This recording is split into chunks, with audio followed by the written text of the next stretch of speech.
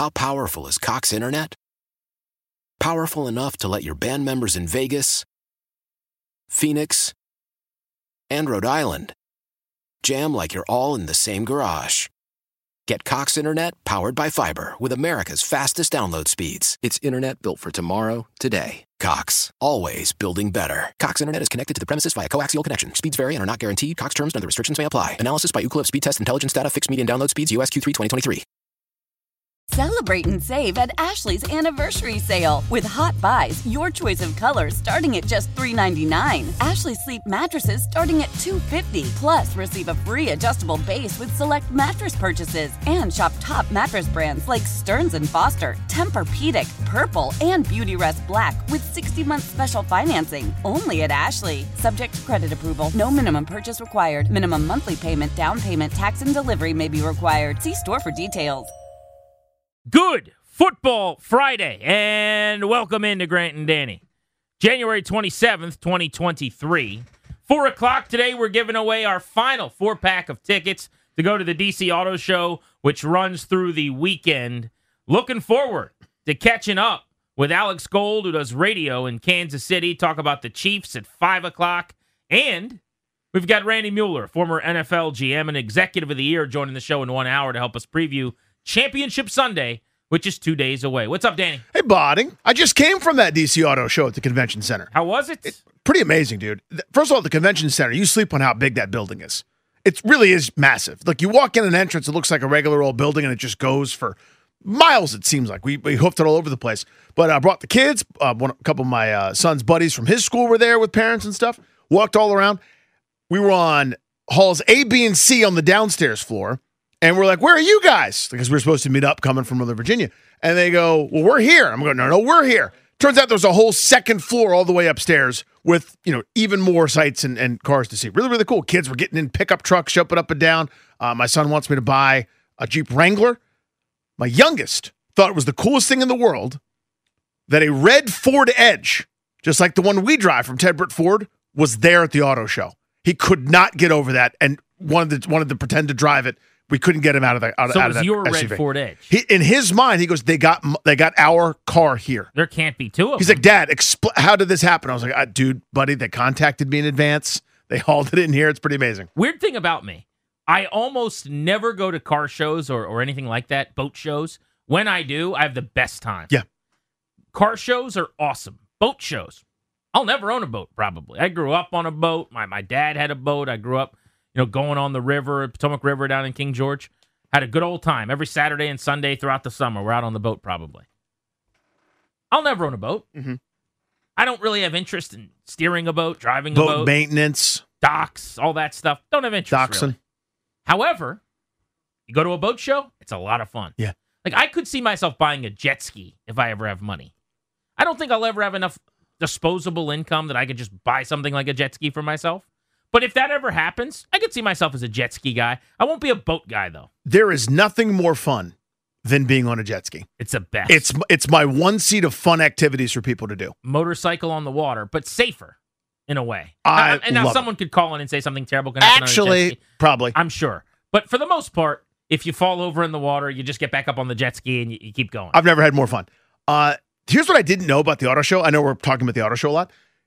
I didn't realize it's like, I thought it was just like, what I remembered in my mind was, here's what's coming out in 7 years, 10 years, the car of the future. It'll be remote activated. You speak to it. It'll talk to you like Knight Rider, Here's what's there now. Stuff that you can buy. So like if you're in the market for a car, you can just, instead of going on 900 sites and having 700 tabs open and like, I'm looking at Auto Trader or like compare this car or like Kelley Blue Book. You can just walk around and go, well, that one's this one's that, and it's all right there. That's what I thought it's a shorthand. Yeah. I was wrong about that. I didn't realize how much current inventory of what's out now for you is right there. We got your tickets. You got to be listening in 2 hours at 4 o'clock if you want to go to the auto show this weekend. Can I start the show before we talk about the championship games in the NFC and the AFC? I'll allow it. That are coming up on Sunday with an attaboy to the Washington Capitals. Hey. Last night was big, man. They needed to get points. It would have been better to have done it in regulation so that the Pittsburgh Penguins didn't get a point as well. It took overtime and then eventually a shootout. But at Capital One Arena with about 18,000 of my best friends, maybe 13.5, because I'll say a few thousand of those friends were wearing black and gold. Not my friends. Not friends with me. Those Nope. are no longer friends. The Caps jump out to a 1-0 lead, end up leading the game late, giving up a goal, looked like they were going to be in trouble. 2-2, going to overtime, 3-on-3, a lot of open ice against a faster Penguins team with a lot of skill. They end up getting through overtime unscathed, and they get to a shootout. Darcy Kemper, some big moments along the way. He ended up with 30-plus saves. Soft goal late is what everyone will talk about, I'm sure. But for the night, a .946 save percentage on 37 shots. So I'm going to allow for Darcy Kemper to have a stinker of a save attempt every now and then. Really good game for him. Goals from Johansson and Alex Ovechkin. The good guys beat the Penguins 3-2 in a shootout. They needed it, and you could tell. There was an urgency to that one last night. This wasn't your regular Thursday night run through when you're just playing some opponent. You could tell that one mattered. I feel like I've seen that Caps game a million times, and multiple moments where the Caps somehow don't score come back to bite them. Like, I think it was around 11:30, maybe 12 minutes left. It was a shooting gallery at one point. Everybody's dinking the crossbar. One shot goes over. The puck didn't leave Pittsburgh zone for more than a minute. It was opportunity after opportunity after opportunity. That would have been the second period, because the first period, the Caps just dominated. Yeah, so I'm actually thinking of, I think it may have been in the third period is what the sequence I'm thinking of. And then they don't score. And it was 2-1, and you just kind of feel, well, they missed their chance, and here comes Pittsburgh, and they tied it. And in overtime, when they had a power play, they didn't score. You go, well, here they come again. Just keep fighting back, staying resilient, and ended up on top, even though they were down in the shootout 1-0 with 2 to go. Came back each time. It was really, really fun to see. Ovi scored for the second straight game. It was a power play goal from his office. You may be familiar. Yes. One-timer from the circle. Kind of a little lower down towards the goal than normal. But Ovechkin's 32nd of the year in game 51 for the Capitals, game 50 for him. He is on pace for 51 goals. He is 37 years old. Alex Ovechkin has not had 51 goals since he had that exact number in 18-19. He has not had 51 before that year since 2014-2015, when he was 29 years old. I'm going to repeat, he's 37 years old. He is on pace for 51 goals. It's just stupid. It is so awesome to be in that arena. When anybody scores, it's great. The energy blows off the roof just to the sky, right? It just blows into the air, and everyone goes nuts. When Ovi scores, there's just a different energy, though, because there is this immediate reaction of, at this point, with him chasing Gretzky, like, yeah, I'm here. I got to see him score. I got to be a part of history. Oh, yeah. I'm a part of the chase. That was kind of really cool to see in person last night. So there's I don't know how to describe this better. You know, because you're in the arena and you're really not very far from the ice at all. In fact, you're at ice level and you're touching the glass. It depends on the day. Sometimes your boy's in the nosebleeds. But this wasn't one of those days. Occasionally, a blind squirrel finds a nut, and he makes his way down to the ice. Well, that blind squirrel is like Daredevil type senses, because sometimes that guy gets down there an awful lot. If I could bottle this and sell it, or if I could inject it, I'd be a trillionaire. When the whole place sees OV cocked and ready, with the stick starting to move back, the pass begins. Oh yeah. There's the world stops. Sequence. Defenders heads are turned. Goalie's on the other side. That I can see it developing, and probably 75% of the time it doesn't result in a goal, because it's really hard to score goals in this league, and the pass has to be perfect, and the defender has to be in the wrong spot. Whatever. But that anticipation moment right before that goal is the greatest sensation on the planet. Like, it's perfect. And if I could sell it, I'd have all the money. Shootout, by the way, last night. Yep.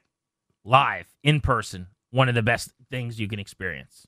Overtime 3-on-3, I think, is the best thing the NHL has done in the last 25 years. I'm sure a lot of hockey purists hate it and will tell me that I'm an idiot. It's just so fun. It's a blast. Wide open ice. It's so much terrifying. Skill. It's the best and worst experience you'll ever have. But a shootout is just neat to see in person, right in front of you. It's great. It's the culminating scene of hockey movies, man. And I don't just mean the Mighty Ducks, okay? I know you like to jump all over the Mighty Ducks references. Right, that's the one I know. You just name a hockey movie, there's a shootout in it probably, because it's so dramatic and so perfect and made for a film. And we got to see one last night. You ever see Evgeny Kuznetsov on a shootout? He is a snail's pace down the ice. The rule is you can't come to a stop, and I would bet He almost gets in trouble every single time. He's close. He's just lulling the goalie to sleep. And they've got to not break down. They've got to not react. They've got to wait for his first movement. He is probably like 5 for his last 5, if I had to guess, with this little snail move that he's doing. Just barely, like the sloth in Zootopia, man. So he starts all the way like in the opposite blue line or even beyond. Looks like he's picking up speed. Oh, he's doing something different. Nope. He slows it down. 21 stick handles. Left, right, left, right, left, right, left, right, left, right. Lull you to sleep. Boom. That is just beyond impressive. Next stop, back of the net. Next stop, back of the net. Doors opening on the left. Evgeny, baby. Evgeny means necessary. All right, Football Friday. Let's get to it. Championship Sunday is just 2 short days away. Early game, 49ers, Eagles. Late game, Bengals, Chiefs. Do we know, did anyone say why the later game is the AFC game? Is it just a Mahomes-Burrow primetime TV thing? Because I would have bet my bottom dollar before we found out which game was going to be in which time slot, that the game involving the 49ers, crazy I know, would have been the later of the 2 games. I also happen to think it's going to be the more competitive of the 2 games. Not to say that the other one couldn't be great, but Mahomes' injury might take away a little bit from Cincinnati, Kansas City. San Francisco, Philly, the best 2 teams in the conference all year long, kind of been on a collision course for one another for months. Do we know how that was decided? I don't. I'm still curious. Yeah, I haven't seen anything. I look for that sort of stuff, and also, I just Philly wonder. is a larger TV market than Cincinnati or Kansas City by a lot. San Francisco is a larger market media-wise. I don't know. The NFL does everything right. Yeah, is it as simple as the quarterbacks, or is it some sort of broadcast rights issue? So I don't know. That's what you would guess during the week, and I've done a lot of digging, and I still never found that that's a rule. I mean, it could be, because what Danny's suggestion was, and it makes some sense, actually, Fox has the Super Bowl. So our guy, Kevin Burkhardt, by the way, we got to try to track him down the next couple of weeks, and Greg Olson are going to be on the call of the Super Bowl for the first time. But because Fox has the Super Bowl, you're saying maybe CBS gets the catbird seat AFC championship in the better TV window? That was me talking directly from my took as I lobbed it out there. I kind of like the logic. It makes some sense. I don't know. But let's just go through them really quickly. 49ers, Eagles, injury report looks pretty fresh for both of these 2 teams. Looks pretty crisp here. I think everyone that you expected to go is going to. Christian McCaffrey was dealing with a calf in the last game. He says it will not be a factor. My guess is it'll be a factor if he's 5 yards away from my projected rushing total that I need him to get. And then they'll just start handing the ball to Elijah Mitchell, which is what they did last week for the entire second half. Yes, the Eagles, the number 1 seed, this is the best rushing offense that San Francisco is going to face all season. The 49ers are the number 2 defense against the run in the league. Only the Titans were better, and the Eagles are exceptional.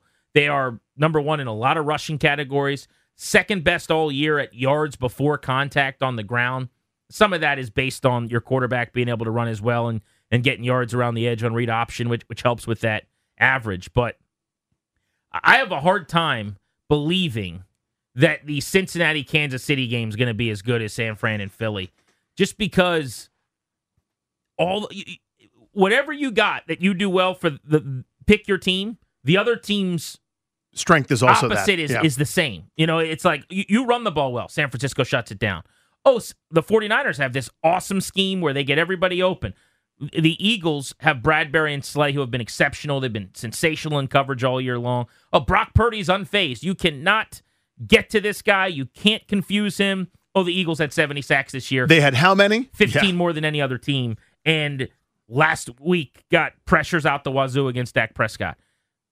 I just love this game. I cannot wait for kickoff. Yeah, it is an outstanding matchup. I mean, it's one of those things where, stylistically, it's not exactly a contrast. And usually that's generally what I love when those kind of things match up. A team that plays great pass defense against the team with the great pass offense, or a team that wants to run the ball against a team that wants to throw the ball. Whatever it is, right? These 2 teams mirror each other in a lot of ways. Obviously, Hurts is way more athletic than Purdy is, and is such a danger on the ground. 13 rushing touchdowns over the course of this season, which is just a staggering number. Also speaks to how efficient he is, especially around the goal line, right? And some of those keepers where you kind of least expect it. Philadelphia can beat you however you want to be beaten. If you'd like to have them sling it, enjoy Devontae Smith and enjoy A.J. Brown, enjoy Goddard and company. If you like, as you already mentioned, how good they are and proficient they are at running the ball. It's one of those things where if they get a lead, they're not just one of those teams that's going to hand it off and get 3 yards and then punt it. They're going to run it down your throat really, really effectively. I just have a hard time seeing either of these two teams getting a bunch of chunk plays. The total in this game right now is set at 46.5. This smells like an under to me. I'm thinking it's 24-17, 24-20, something like that. If you told me neither team gets to 20, it wouldn't shock me. I mean, think about it. The 49ers offense, we give a lot of credit to for being good in both running and passing the football, but in a lot of different areas. The best defense they played all year was Dallas last week. They were held to 19 points. Yeah. It's not like they scored a bunch. Totally true. Philly's defense is every bit as good as Dallas's. If they can have a comparable performance where they stop their running game and they don't allow Purdy to find anything downfield, you hold them into the high teens, you're talking about getting into the low 20s to winning, and that's probably the formula for Philadelphia. There is a chance, I would say, that the Chiefs and the Bengals is higher scoring, only slightly a higher projected total, 48 points, I think, on FanDuel right now. I wonder what that number would reflect and how the line would change if Mahomes was completely healthy. Because while right now Philly is favored by 2.5 points at home and Lincoln Financial is a really tough place to go play, you could say the same about one of the loudest stadiums in the league, Arrowhead Stadium in Kansas City. The Chiefs are a 1.5 point favorite. Total is 48 for that game. I have an impossible time. I'm probably not even going to pick this game today when we do confidence points picks in terms of the spread. Because how can you have any conviction with how you feel not knowing which Patrick Mahomes you get? And can he scramble? Can he be himself? Is he just going to be a straight pocket passer? The second half version of him that we saw is not the guy who got $50 million a year. It's just not the same thing. I've talked myself into every scenario, right? Where Mahomes has his Willis Reed moment and actually plays instead of just comes out for 2 minutes and is a baller. I've had the version where he's so limited and Cincinnati gets home, they get a lead as they have in so many of these games, and then they clamp down with the great pass rush and the like, that it's a Joe Burrow game or that it's, ends up being a Pat Mahomes and Travis Kelce game and nobody can stop him. I can't decide. So I'll go right up to the last minute when it comes to making a pick here in this one. But this is my favorite game. I actually think this one's going to be the one. I think both these teams are so good, so capable on offense with the best quarterbacks. That's where I think this one's just going to be a war. It's going to be dueling banjos. All right, so let's do this then, because I actually like San Francisco Philly a little more. I'll make the case for why 49ers Eagles will be the better game on Sunday. You are the defense trying to keep Bengals Chiefs out of prison. Indeed. And let's open up the phones on this. MGM National Harbor listener lines at 800-636-1067. Good opportunity to squeeze in a few calls here next. We'll get your thoughts on this. Which of these two games on Sunday do you think will be better? By better, do we mean closer? I think that's really what we're looking for. Like, which one has a better chance of coming down to the wire? 49ers Eagles or Bengals Chiefs? What will be the more competitive, more entertaining, close game on Sunday? 800-636-1067. We're Grant and Danny on the Fan.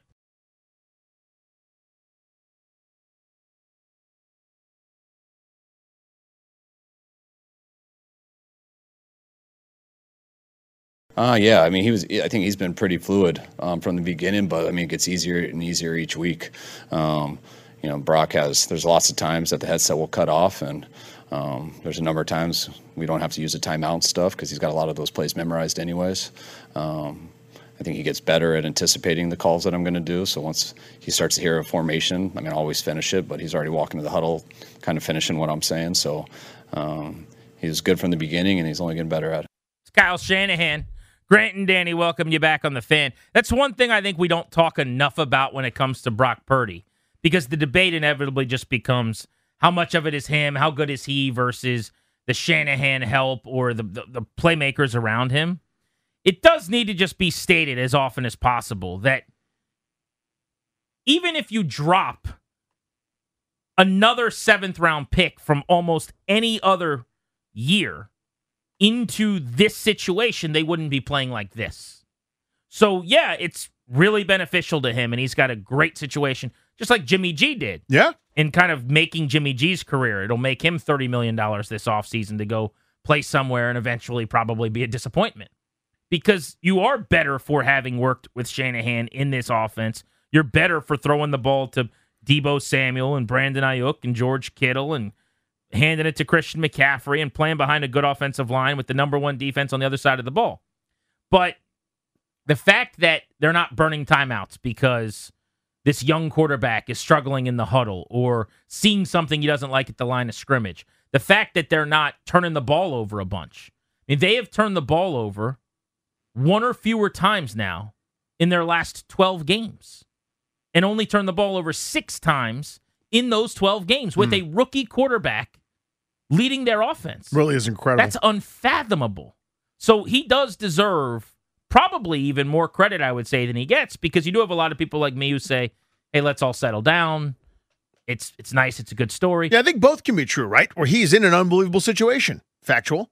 He's also really taking advantage of it. That's also factual. You're right. I think because we we compliment the surroundings, which are incredible. Maybe the best running back in the league, an unbelievable multifaceted weapon in Deebo Samuel, as good a tight end as you'll ever find in George Kittle, how versatile he is. I mean, how many tight ends are making that bobble catch that he made this past week? It's Kelsey, it's him, and I guess if, what am I blanking on his name? Oakland, Darren Waller, if he's healthy. That's probably the list of guys that could make that play, right? So that goes, on the ledger for a completion for Purdy. But at the same time, he's the same guy who spun out to the left, had the vision, made that pass. I mean, it's all feeding off each other, right? He's really, really impressive at this stage. You're going to make the case, it sounds like, for the Bengals and the Chiefs being better than the NFC Championship game. The question we're asking you guys, you could tweet us your responses at Grant H. Paulson at Funny Danny. You can hit us up on the phones, 800-636-1067. Which of these two title games will be more competitive? The two best quarterbacks are playing in the AFC title game. This has a chance to be you get the ball, then I get the ball, then you get the ball, and I get the ball. This has a chance to be like that Buffalo-Kansas City game of last year, which was the game of the year. This has a chance to feature offense, which is what the league is all about at this stage. I think the other game, well, it's actually going to be very entertaining, but I'm here picking nits, is basically has a chance to be the pitcher's duel, has a chance to be lots of punts, fair catches, field position, and things that, frankly, are not very much fun to watch. I think this game will ring the bell. I think this game has the potential to be an all-time classic. Yeah, I think that the upside for this game is definitely higher. Like, let's just say the Bengals play a nearly perfect game, and so do the Chiefs. This is a game where everyone hits all their bets, if you know what I mean. Yep. Like, everyone is betting overs for the yardage for running backs and receivers and quarterbacks. And it's one of those games where everyone gets to eat because it's a 40-34, 37-33 kind of game. I think we could definitely see that. That could be really fun and really exciting. There is also, to me, a small possibility, not a great possibility, but I think there's a small chance that the Chiefs, if Mahomes is confined to the pocket and not able to essentially do what he does as a great quarterback extending the play, that the Bengals could handle them. And I don't think it'll ever get ugly. I mean, the Chiefs' offense is so potent and so prolific that they always have a chance to get back into games because they can score fast. But wouldn't you have made the same case for Bengals-Bills last week, is kind of my retort? I would have. That game turned into Cincinnati's defense shoving it on Buffalo. And with a healthy Allen, I would make the case that the Bills at home last week were a more formidable, scary offense than the Chiefs with a watered-down version of Mahomes might be this week. Is that a stretch? That's certainly possible. It's definitely not a stretch to say that. I guess if that's the question, then yeah, it's not a stretch. Especially with the snow and the weather, because you know this. I mean, if it's snowing or the surface is slick, that is an advantage to the offense out wide, not the defense. The receiver knows where they're going, kind of sets up their routes. The DBs don't. And they still had no problem. Had nothing. Held Stephon Diggs down. I mean, the Bengals' defense is probably the most underrated and undervalued, under-talked about side of a football in the sport this year, in my opinion, under Anaromo. So I just think that you're right. Ceiling is really good. I have a hard time believing San Francisco and Philly goes any other way but a one-possession game.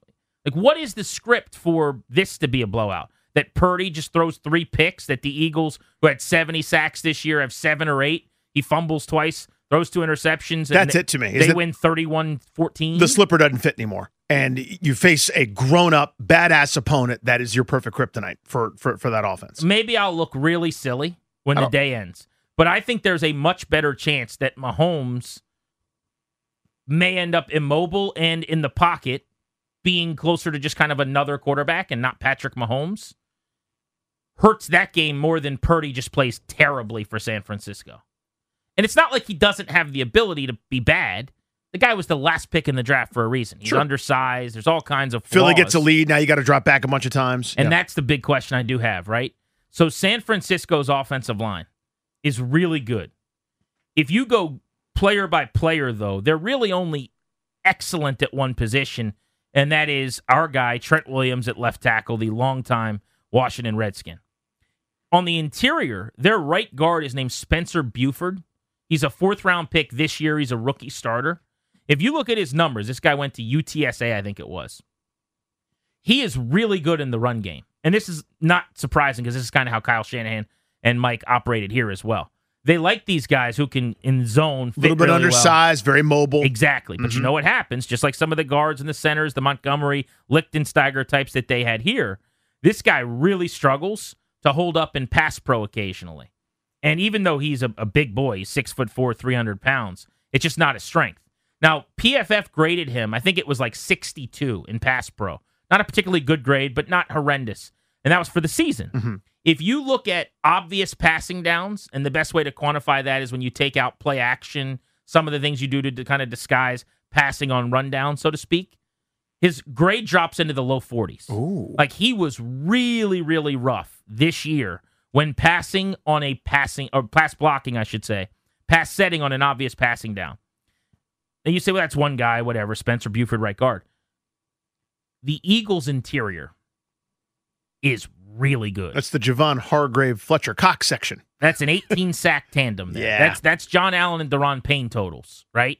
I mean, those two guys can take games over. So I like McGlinchey at right tackle. I love Williams at left tackle. I am not as sold on the inside Banks, Brendel, and Buford for the 49ers. And that is one area where if you say this game could go sideways for San Francisco, I could see that being a problem. But I would say almost the same thing for the Eagles in terms of game script. If Philly falls behind and has to throw it, can Jalen Hurts just be a pocket passing, they know you're throwing, it's time to make throws quarterback? He has been spectacular with his accuracy. I think he's actually been a really, really good passer this year. But it is very different throwing the ball, whether it's short or downfield, where he's been good. In downs where the defense doesn't know what's coming. You know, we've talked about this for years with quarterbacks who do a great job in these kind of schemed up offenses. It's 3rd and 11. Now what? Make your money. And the 3rd and 11 make your money game version is when you're down 17-3. When you're down 20-7 in the second half. And I don't think, just going back over their games, I don't think they really had many of those this year. They didn't. Right? Where they were trailing. I mean, listen, teams come back all the time. It's on a weekly basis. Maybe not the 27 points the Jaguars overcame to beat the Chargers, but because of the rules and how easy it is to throw the ball, teams will get behind by a score or two and come back and the like. I'm just looking back over their games. I don't remember them having a double-digit trailing moment where they came back. Even against Washington, it was still back and forth until the very end, I feel like. But maybe I'm wrong. Maybe I'm missing something. But I feel like they started out down 14-0 against Jacksonville way back when they played them in October. Week 4? But that was, again, this first quarter. Yeah, there you go. So I don't think you're overly concerned at that point, and they scored 20-some unanswered and took the lead into halftime. But yeah, I'm not saying he can't do it. I do think... But has he done it against San Francisco? That's kind of my point. No. I mean, they haven't... Neither of these teams has played a defense like the one they're going to play. There's just so many things about this game that I love. You made a good point, which is people like seeing offense. Mm-hmm. They like seeing scoring and big plays. It's not like the Eagles can't do that. They got a 1,500-yard receiver in A.J. Brown. Oh, they can do anything. They got a 1,000-yard receiver in Smith, who's outstanding on the other side. San Francisco, they can strike up the band from pretty much anywhere on the field. I mean, Deebo Samuel gets the ball with a window on a screen. It's curtains. You've seen McCaffrey rip off big gains. Brandon Ayuk, I think, carves people up. Great route runner, really underrated.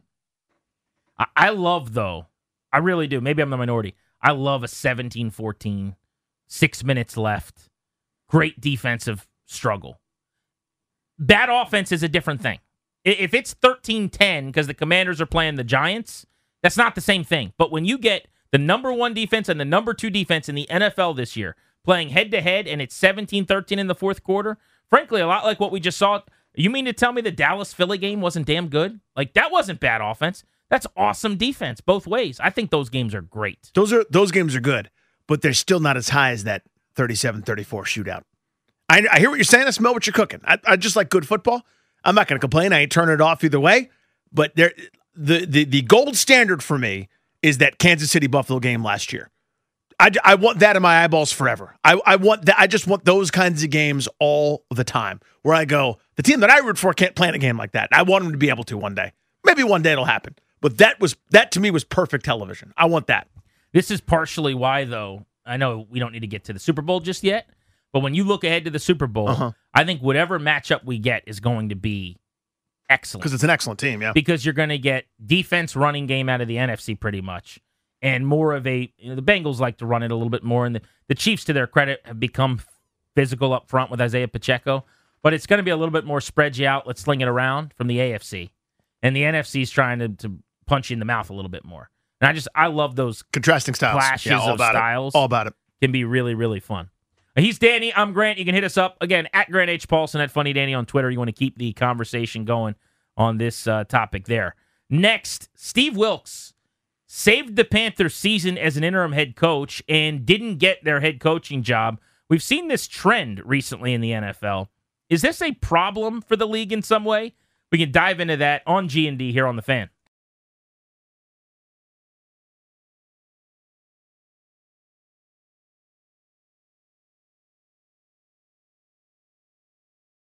On in his career, hired by the Browns as a defensive coordinator under Freddie Kitchens, who, hindsight has become wisdom here.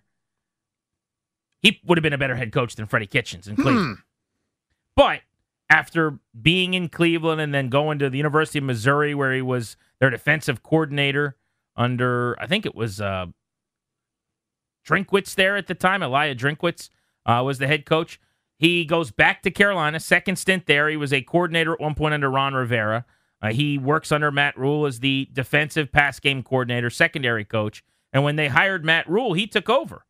And down the stretch this season, he went 5-2 with the Carolina Panthers over those final 7 games. Ultimately, 6-6 with the Panthers as a 500 team under him, remained in the playoff hunt despite firing Rule and despite trading McCaffrey, their best player, in kind of a full-on tank mode. He wouldn't allow them to tank just by preparing them and getting them motivated, and they were beating the Bucs and beating some teams they had no business beating along the way. And while he did interview for the job, he didn't get it. Frank Reich did. I'm conflicted on this, Danny, because I think Reich's a great hire. I think he's a super qualified coach, and Frank Reich should probably be coaching in the NFL after the success he had in Indianapolis. But it is noticeable to me that when you're an interim coach and you do a hell of a job and you finish the season on fire, like, let's say, Wilks did, and last year, the special teams coach with the Raiders, who ended up, Rich Bisaccia, who ended up going to Green Bay, did the same thing, and then he didn't get a chance at that job because they went and got Josh McDaniels. It just doesn't feel right. It also needs to be acknowledged that there is a shortage of African-American head coaches in the league, and Wilks, who is a black head coach, is an interim, does a great job, and now is looking for work again when Reich brings in his staff. So what do you make of this? It really is complicated. Anybody that wants to tell you it's simple, I think I would disagree with that categorization. On a very simple scale, the trend in the NFL is what? Offensive-minded head coaches. That's what Carolina wanted, and frankly, that's what I want as a guy that's thinking about a football team. What works right now? What's the most likely? There are occasional defensive guys that do very, very well, right? That have been heads of operations for some time, be they Bill Belichick, Pete Carroll, whomever, right? But the trend line look at who's in the title games at this point, right? These young, smart offensive minds for a league that emphasizes offense and creativity and productivity. That's what's working. There are times where that guy looks like you've got somebody that's like that, and it doesn't work. See Nathaniel Hackett in Denver, for example. So on each individual situation, team, or otherwise, you can go, oh, I understand that. This is a defensive head coach. He did an admirable job, but we, big picture, aren't necessarily concerned with admirable jobs. We want to be in the company of the elite again. You need an offensive mind. Who's the best guy available? And then maybe you kind of make your mind up that way. So that's a very simple explanation. But we all know this isn't simple, right? We know that everything you just said about the simple fact is there are 3 black head coaches in the NFL at this point. There are other minority coaches, guys like Ron Rivera and company, but it's dramatically underrepresented. You can always explain each situation, right, and come up with a reason, because that's reasonable to me. That Frank Reich, good offensive mind. Steve Wilkes, defensive mind. Okay, I get that one. You can always say I get that one. But when you do it over 32 teams over a number of years, you get the results that we all kind of go, yeah, it's unacceptable. How do you fix it? It is complicated. Yeah, and how do you fix it's, I think, a great question, because you can't, and I don't think you should, be allowed to dictate to owners who their coach is, right? If I own this thing and I want my team in the vision of Frank Reich's offensive scheme, that's what I should be allowed to hire and do. But a guy like Wilkes, after the job he just did... Yeah, what else is the guy supposed to do? In another field, I would say, would just get the job. In radio, if someone takes over in my seat or your seat, and they just crush it, and the ratings are unbelievable, and the show sounds really good, and CK likes everything about it, you go through the process and you interview other people, but if they've proven they can do it, they probably deserve a chance at it. They earned it, right? I mean, that happens in a lot of workforces and in a lot of industries where you get thrust into the fire to fill in for someone, and if it goes great, you probably keep the gig. It just does seem like when you're an interim coach in this league, you're no closer to being a head coach. And I say that, and I am expecting Jeff Saturday, who did an awful job and was exposed as not being ready, to possibly get the Colts job. And I'm going to tell you, just as bad as it was the first time, and how awful that looked when he was unqualified and got that job for no reason, other than being friends with the owner, if he gets hired again this time, it'll look worse. Because you got a guy like Steve Wilkes, who just did the job he did as an interim head coach, who won't get the Panthers job. But Jeff Saturday winning one time will get the Colts job potentially? Yeah, it doesn't seem right. This isn't a fairness league. We know that, right? There's nothing about it that's fair. It's all short-lived. The standards are ever moving and ever changing. But you feel for guys like Steve Wilkes. What else could that guy have done? Right? Seems like an amazing dude who got blood out of a stone in that rotten group of people. Let's ask Randy Mueller about this. He is a former NFL GM and an executive of the year. We're also going to get his thoughts and picks on this weekend's games. Championship Sunday looming. We're Grant and Danny. Why?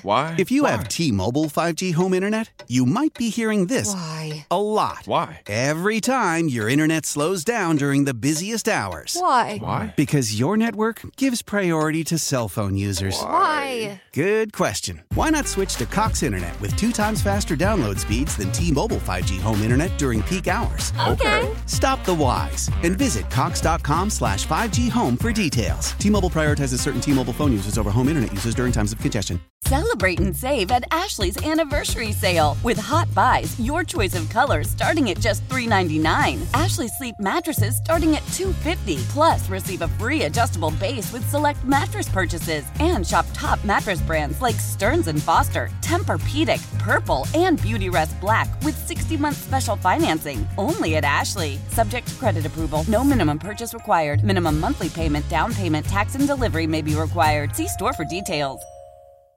Old Man Winter here. If I had it my way, it would stay winter all year long. Short days, wind chill, black ice, and a good polar vortex. Oh, heaven. Wait, is it getting warm in here? Your cold snap is over, Old Man Winter. Spring has arrived. Spring. Spring is here, which means it's the perfect time to get away in the Hyundai you've always wanted. Visit the Hyundai Getaway Sales Event, where you can get great deals on all of our award-winning Hyundai models, like the tech-filled Tucson and Kona, as well as the spacious Palisade. Enjoy wherever you go with the peace of mind that comes with America's best warranty and 3 years or 36,000 miles of complimentary maintenance. But hurry in, these deals won't last. Add more joy to your journey at the Hyundai Getaway Sales Event. Now get 0% APR or up to $1,500 bonus cash on the Hyundai Tucson.